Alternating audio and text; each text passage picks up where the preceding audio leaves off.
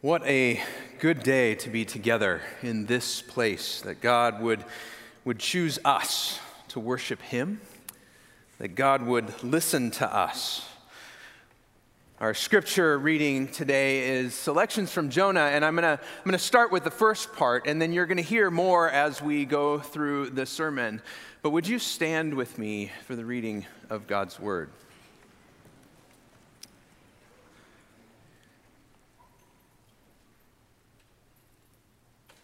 The word of the Lord came to Jonah, son of Amittai. Go to the great city of Nineveh and preach against it, because its wickedness has come up before me. But Jonah ran away from the Lord and headed for Tarshish. He went down to Joppa, where he found a ship bound for that port. After paying the fare, he went aboard and sailed for Tarshish to flee from the Lord. Then the Lord sent a great wind on the sea, and such a violent storm arose that the ship threatened to break up. This is the word of the Lord. You may be seated.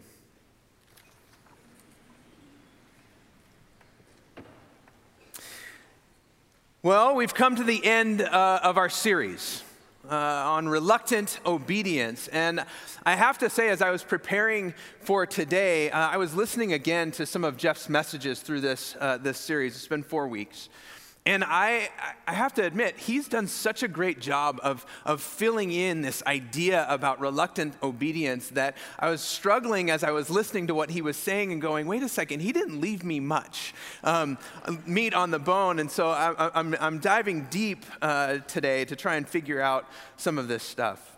We've talked about Ruth and her I will that was made in the midst of adversity.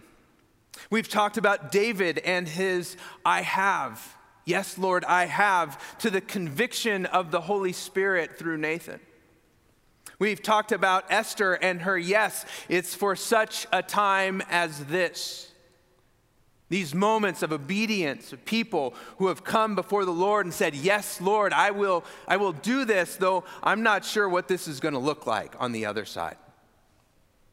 And today we get the story of Jonah and his yes, I'm not going to do it. Jonah is the definition of reluctant obedience. In conversation with others, it's more reluctance than obedience. But who is Jonah? Why does he come to this place of hearing the Lord and turning and running away? I want to frame a little bit of that as we step into this morning. Jonah, a prophet of the Lord. Prophets were known to bring a message from God, right? Not just a word that, hey, this is good news, God loves you. But something specific for a person or people that they may shift, that they may turn, something significant might happen in their world because God wants to do something not only for a people, but for individuals. You can read briefly about Jonah in 2 Kings 14, 23 through 25. He prophesied during the reign of a really, really horrible king named Jeroboam II. God had sent Jonah to the evil king Jeroboam to tell him that God would cause him to be successful. Even in the midst of his sin, God promised to expand Israel's borders. And it happened, just as God promised. This is the only understanding that we have of Jonah before this book. We know that he's prophesying kind of right after Elijah and Elisha, some significant prophets in the world of Israel. And so he's coming into this space doing God's work. He has the responsibility to speak the word of God in a very difficult time to kings and to the people of kings, those who are doing what is evil in the sight of the Lord. It's very much like Nathan's rebuke to David. Remember that moment Nathan steps into David's presence with a rebuke to him right after he's killed someone. So what happened? Why does Jonah turn away from what God wanted him to do? If we only connect the dots between Kings and the book of Jonah, we see that Jonah was obedient in Kings and conflicted at best, completely and horribly disobedient at worst in the book of Jonah. So let's dive right in. Go to Nineveh and preach against it, for its wickedness has come up before me. Jonah's reluctance to go to Nineveh begs the question, what was in Nineveh? Nineveh was the capital city of ancient Assyria. Today, the ancient ruins are located just opposite present city Mosul, Iraq. Nineveh was also famous in the ancient world because it was the center of worship for Ishtar, the fertility goddess. We learn that Nineveh was 3 days' journey across. Approximately 60 miles wide was this city, about 120,000 people in this city. It is not small. It is significant and has created and inflicted much pain on the Jewish people. Much pain. Slavery, oppression. Jonah would have known it well. Israel would have known it well. In many respects, I would compare Nineveh to World War II Germany and Jonah to a Jewish rabbi or priest. It is that difficult to hear the words, go and preach against it. And Jonah's like, wait a second. These people are wicked. I've got nothing, I want nothing to do with them. So Jonah gets up and flees. But here's what surprises me in the text. Jonah flees from the presence of the Lord. Let me read this out of the NASB. But Jonah rose up to flee to Tarshish from the presence of the Lord. So he went down to Joppa, found a ship which was going to Tarshish, paid the fare, and went down into it to go with them to Tarshish from the presence of the Lord. In the Hebrew, the presence of the Lord is significant here. It starts and ends this piece, and now we find that it's not necessarily Nineveh that he's running from. He's running from the presence of the Lord. Apparently, he didn't read Psalm 139. Where can I go from your spirit? Where can I go from your presence? In this moment, Jonah is disobedient and turns from God's word. In this moment, Jonah is disobedient and turns from God's presence. And what ends up happening in this crazy fish story is that Jonah gets found out by the people on the boat to Tarshish. Note that Tarshish is in Spain, and Jonah is on the eastern edge in Joppa. He's going a long way in the other direction, probably about 1,500 miles. When Nineveh is about 500 miles through the desert. We don't know how far they got out into the Mediterranean Sea. We don't know how close they were to Tarshish. But far enough that, man, it's a little too far to swim. Jonah gets found out, and in a moment, he says, "Throw me overboard." Let me be clear here. When we tell this story to kids, we kind of gloss over this point. Jonah asks the people on the ship to kill him. Jonah is so desperate that he's deciding that he wants to die. He doesn't help row. He's not apologetic. He just says, I want to die. Jonah is reluctant to the point of despair. Jonah wants nothing to do with what God has for him. And I need to say two things about this. first. In preparing for this message, I've been sitting with it for a while. Luckily, as an associate, I don't have to do it every week, so I've been sitting with this one for a little bit. And a couple weeks ago, one of our church partners, the nonprofit that we send our students to Houston, people that we've been working with closely, their CEO decided to take his life and the life of his wife and young son.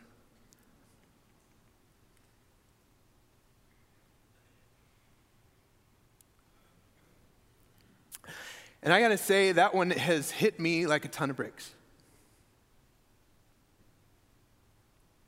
For all the times that I've spent with him preparing and thinking about how to help our kids engage in Houston, how I've spent time with them connecting and praying over what God's going to do, having met his wife and his family.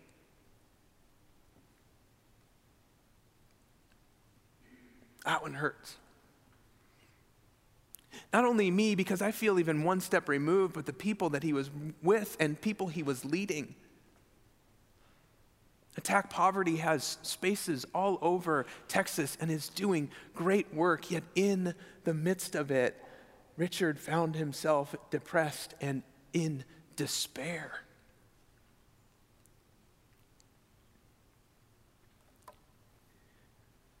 Church, if you are experiencing depression or despair, talk to someone.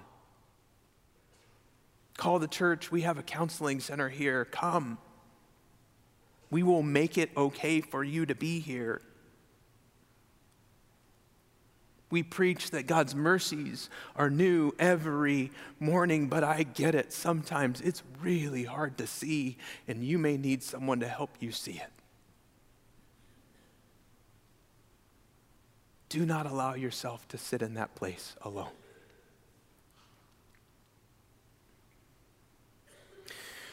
Second, we live in a time when I've heard this phrase a few too many times. I don't want to believe in a God who would. ...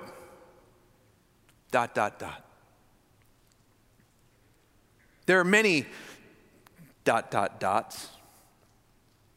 I don't want to believe in a God who would have compassion.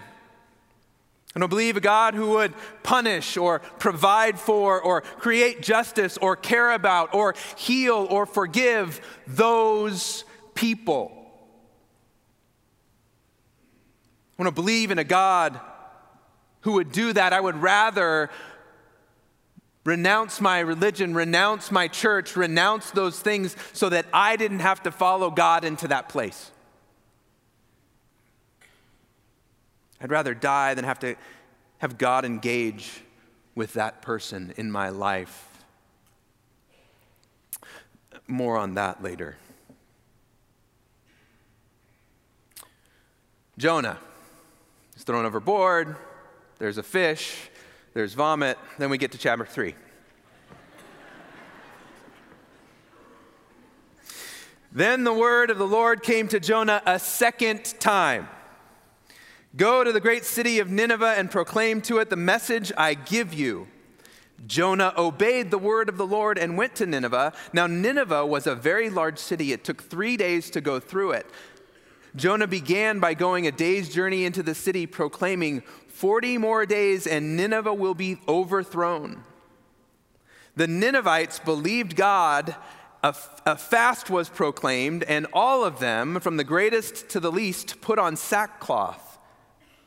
When Jonah's warning reached the king of Nineveh, he rose from his throne, took off his royal robes, covered himself with sackcloth, and sat down in the dust. We have already seen Jonah be disobedient and wrong for it. And now we see in the scripture where Jonah is obedient. Jonah returns to God's presence, to God's word, and does what God asks of him. And what happens? People hear. People listen to God's word. People are in a place to hear what God has for them. And when they hear that, they turn and say, God, what can we do? They not only do that individually, they do that corporately. And there's something really, really important about that. For you see, confession to God equals forgiveness. We allow God to keep us from those sins, the consequences of those sins. We get forgiven. But confession to one another brings wholeness, y'all. And we see Nineveh dive into that and allow themselves to be absolved of what God is going to destroy that city for. But as you may have already guessed, Jonah is reluctant in his obedience. He preaches of the word to this huge city. He tells the truth of God so that the people would hear. He preaches for 3 days. He preaches God's word without the heart of God.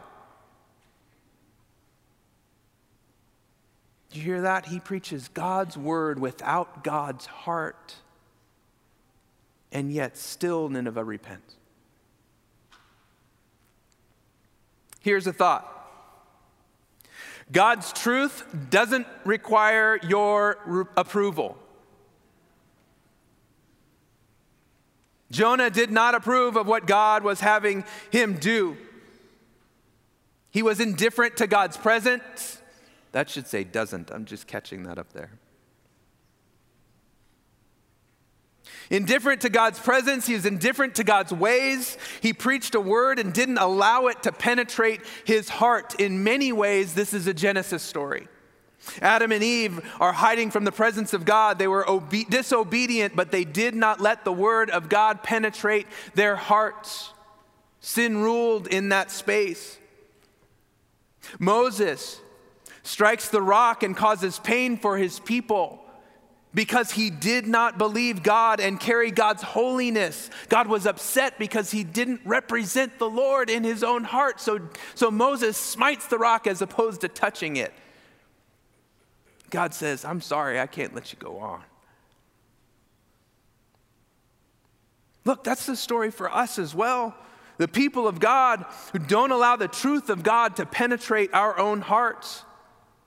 We continue to say this in this place, and I believe it because it's really hard for us to do. Love God, love others. That's no joke. It's not easy. It requires a commitment to the heart of God. God's grace, God's mercy, God's forgiveness, God's reconciliation of all people. It's hard because sometimes we unconsciously believe that because we've gotten a taste of God, we had an experience with God, that God is with us, that we begin to distort that connection with God into a greed to be God. Remember Adam and Eve. You will be like gods.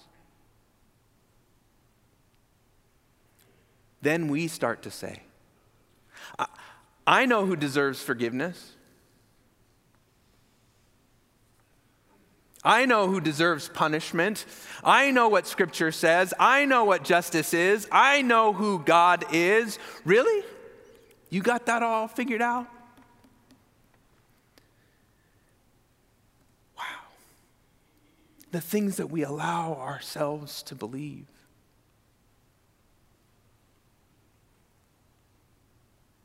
Here's another thought. There are no undesirable people in the kingdom of God.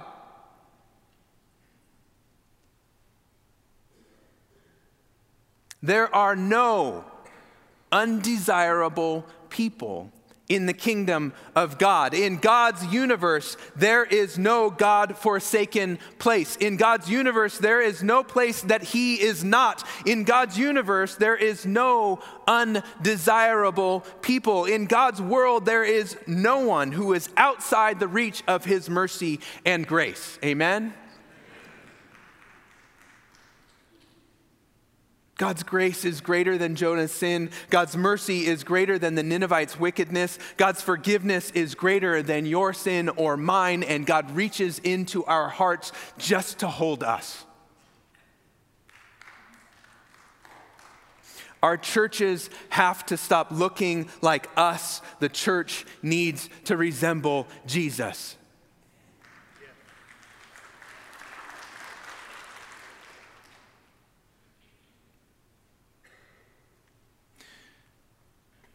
So Nineveh repents, and God relents.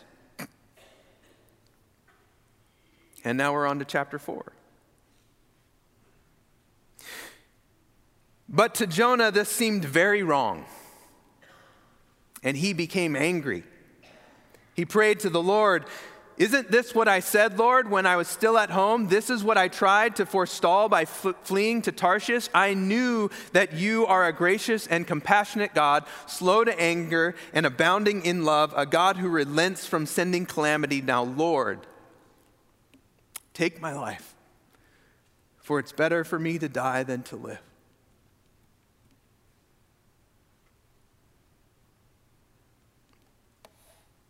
You know, as I was sitting preparing, and I just thought, Jonah, the story of Jonah hasn't been told better than by those fantastic vegetables. And I think this whole thing is summed up in a song. This little chorus that I think needs to be an earworm for you. Would you play that? Jonah was a prophet, but he really never got it. Sad but true. If you've been watching, you can spot it. A doodly-doo. He did not get the point. That's going to be stuck with you for a while. That Jonah was a prophet, and really, you come to the end of Jonah and you realize he didn't get it.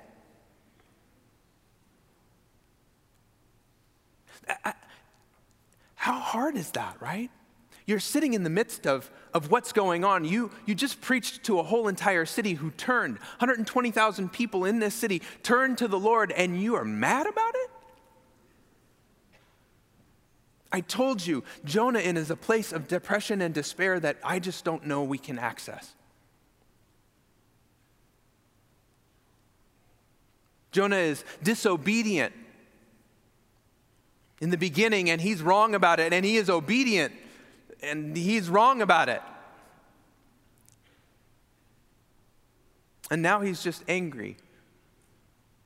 We come to the end of Jonah, and we find that he's angry and alone and hurt, and he goes outside the city to sit and sulk, be by himself.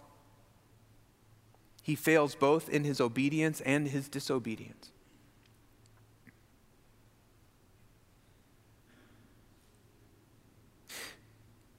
Here's the issue.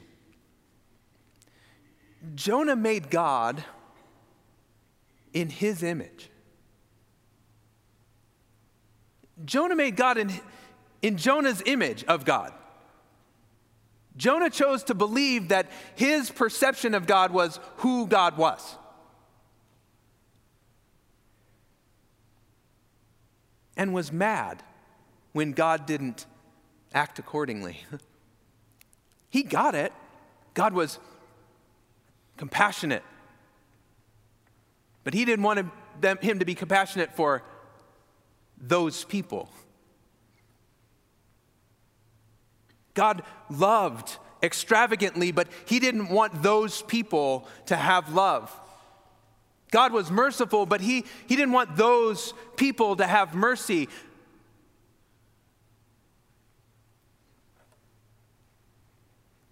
God was abounding in this mercy, but he, Jonah, didn't even want to receive the mercy himself. You know, this is so dangerous because when we make God in our image, when our perception of God, we distort not only who God is, but whom the people of God should be. So dangerous, because when I start to look around at other people and I don't see my image of God in them, then I miss it. I don't see my distorted image of God. I become judgmental of them. I distance myself.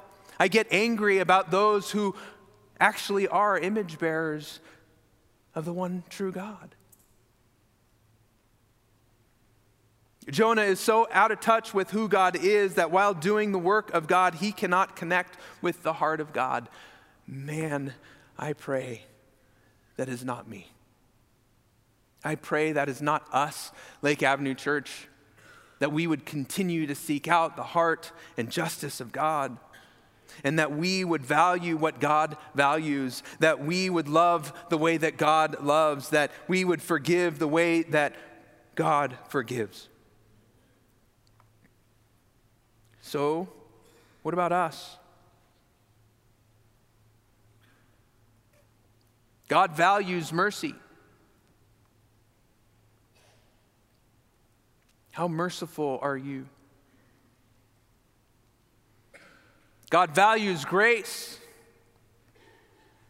How gracious are you in your families, to your coworkers,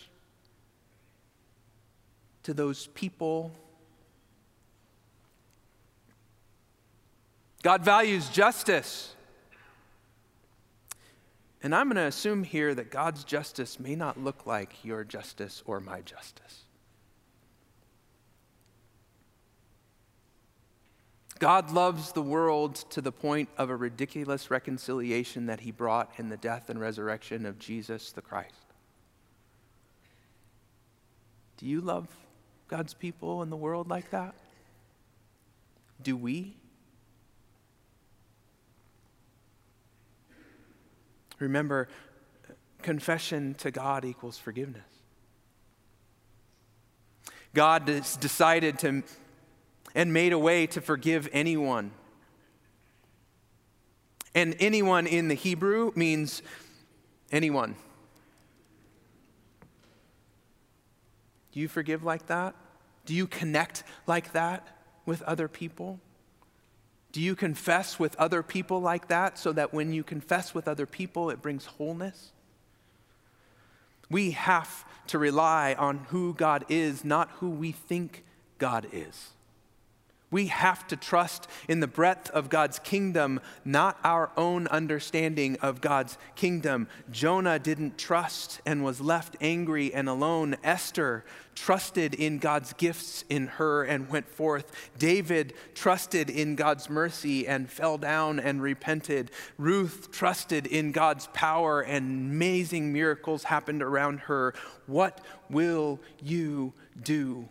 What will Lake do? Obedience or reluctance? Would you pray with me?